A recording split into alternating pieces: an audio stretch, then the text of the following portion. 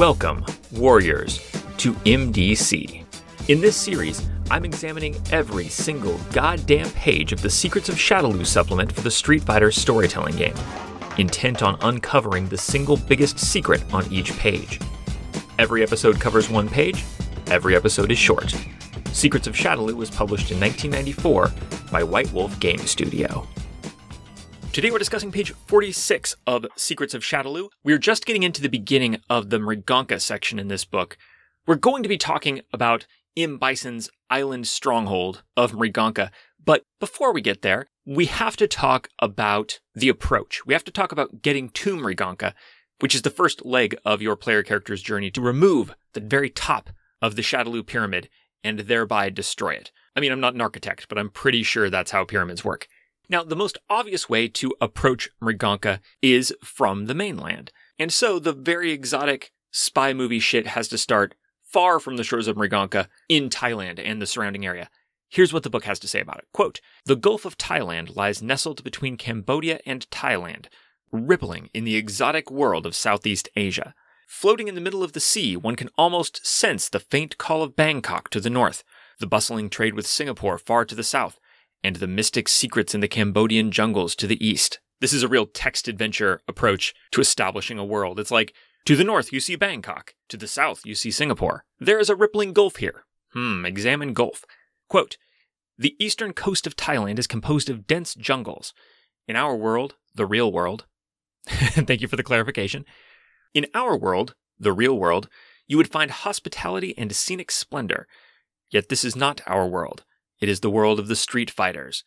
In the realm of the blacktop samurai, this jungle, the island nearby, and its once tranquil wilderness have been captured by Shadaloo. So forget all your real-world notions of a pristine, beautiful Southeast Asian coast brimming with tourist accommodations, as nature intended.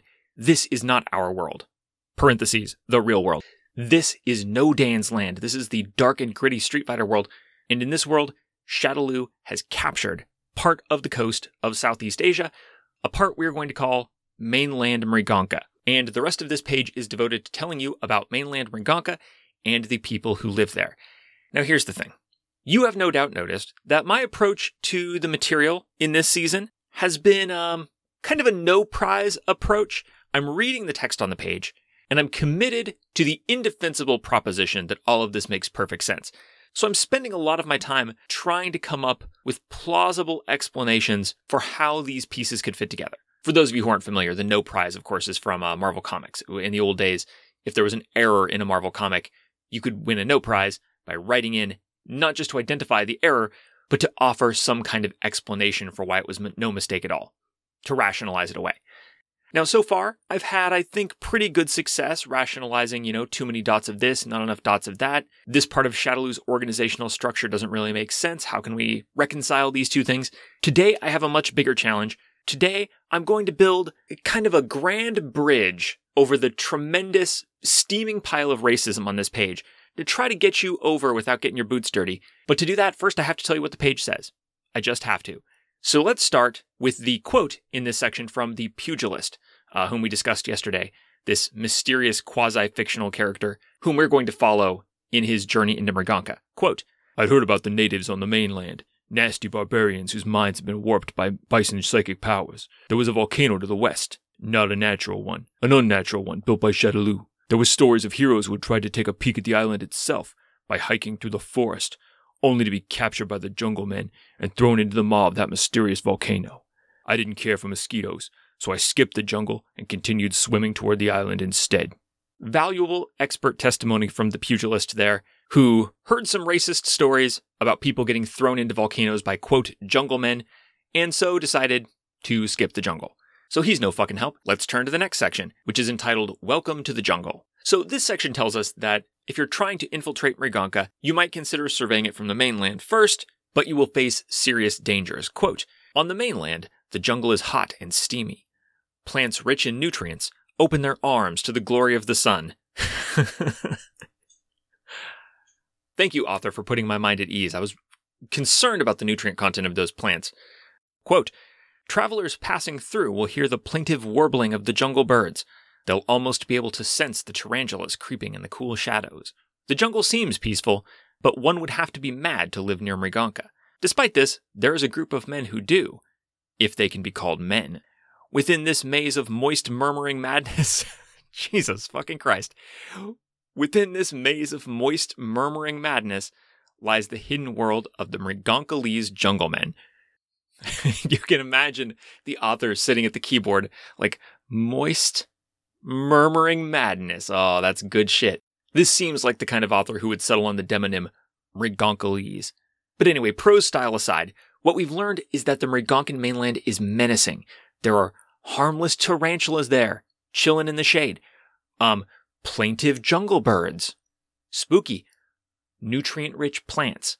How did they get those nutrients? Corpses, maybe, who knows? And most importantly, Mrigankalese junglemen, whom we are told may in fact be subhuman. It may not be appropriate to call them men. Okay, we're building a bridge. The next section is entitled Mrigankalese junglemen, and here's what it says. Quote, "This forest primeval once belonged to a society of noble men." Oh really? You don't say. Noble and savage. How interesting.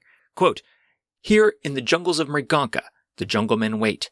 They have preserved their peaceful way of life for millennia, but now they are little more than savage beasts, trained animals serving the will of Shadaloo. They were once highly intelligent and civilized natives, but the mind cannon, see below, has corrupted their minds and sapped their will. Anyone traveling through these jungles must contend with the junglemen. They are mighty and will not be swayed easily. The junglemen are hostile to all outsiders and will attempt to capture any trespassers before sacrificing them to the giant volcano nearby." But don't worry, we also get a lengthy description of their culture. Quote, "Each jungleman receives a ceremonial spear after his rite of passage. Extremely brave warriors earn the right to carry a sling and a few, quote, flash rocks to use with it." And then this anthropological analysis continues to tell us that a flash rock is a carefully mined mineral from Mriganka that if you throw it hard at human flesh, it explodes.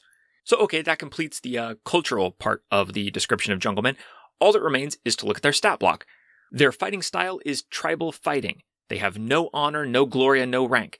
They have ones in all their social stats, because they are simple, uncharismatic, and unattractive, and an intelligence of 1. They have no skills except survival and tracking, which, by the way, is a part of survival, which is the only other skill they have, and at a higher rating. They have spears, slings, and flash rocks. They can punch and kick, but they can't grab, they can't block. They only have 1 dot of willpower, and they have no dots of chi, which is fucking unprecedented, as far as I can tell. Like, I think a nutrient-rich plant has a point of chi. It's the energy that suffuses living things. Except for Mrigankalese junglemen. They have no chi. It's almost as though they're subhuman. So okay, about that bridge. I did some thinking and I did some digging, because on top of being an offensive caricature, the material on this page doesn't quite add up. Like, I know we didn't get much about Mrigankalese jungleman culture, but we know that they have rites of passage. We know that they have this custom of throwing people into a volcano. They hate interlopers. So, I mean, culture may be a grandiose name for it, but they have traditions. They have some kind of coherent lifestyle and set of practices that they share. Where did they come from? Because we're told that these Mrigankalese junglemen used to be a quote-unquote civilized group of natives with their own, elaborate and magnificent and civilized culture, and then they were reduced to this state by the mind cannon. But we know what the mind cannon does. It's on page 49. We're not going to talk about it there, so I'll quickly go over the basics here. The mind cannon is an invisible beam. You shoot it at someone's head.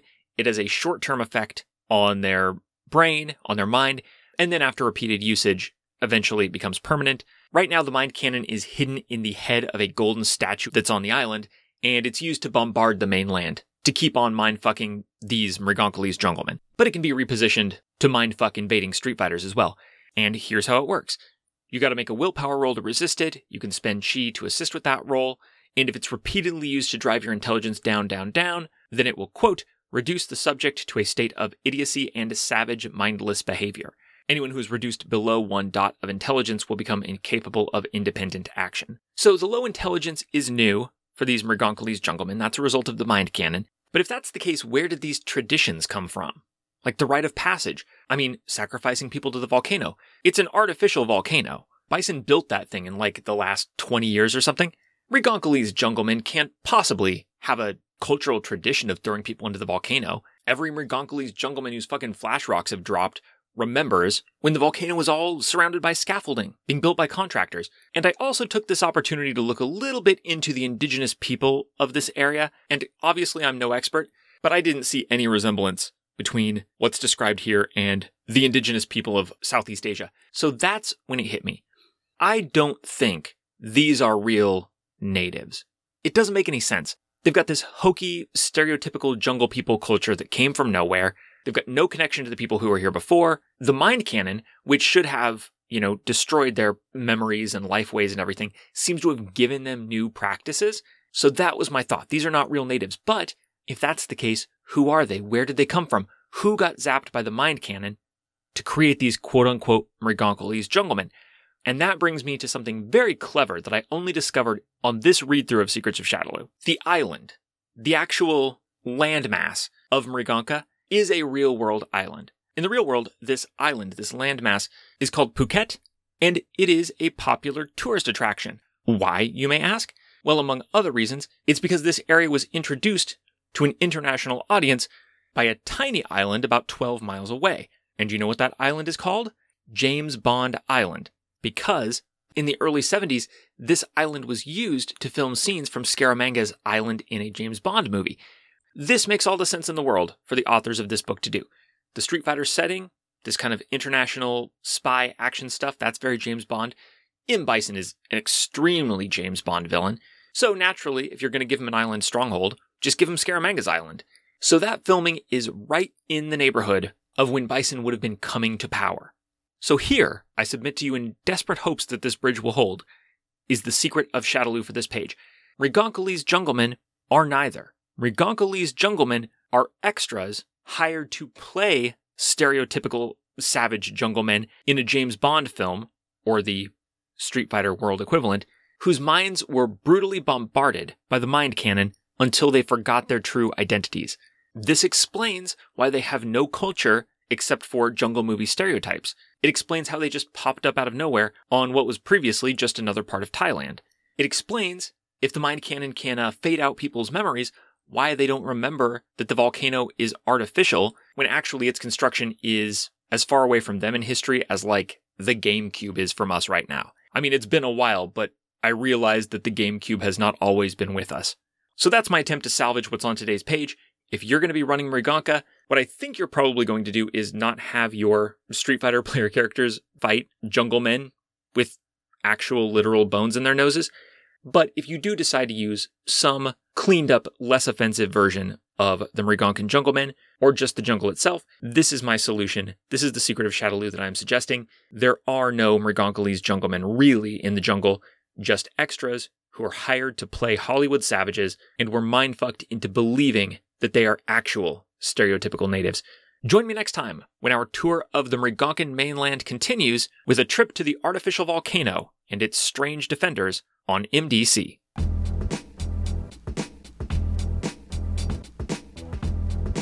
This has been MDC. New episodes drop every day except for Sundays, when all the previous week's episodes drop in one big megasode on the top secret Patreon-only RSS feed. If you'd like to get access to that RSS feed and support the show, go to patreon.com/megadumbcast. Contact or check out the show wherever you want. I am Megadumbcast on Twitter, Instagram, Gmail, Podbean, your favorite podcatcher, etc., etc. Street Fighter and all associated trademarks are property of Capcom. This season's theme music, used under a Creative Commons license, is City Lights at Night by Revolution Void, whose work you can find at sites.google.com/view/revolutionvoid or at freemusicarchive.org/music/revolution_void. Thanks for listening. Now get lost. You can't compare with my power.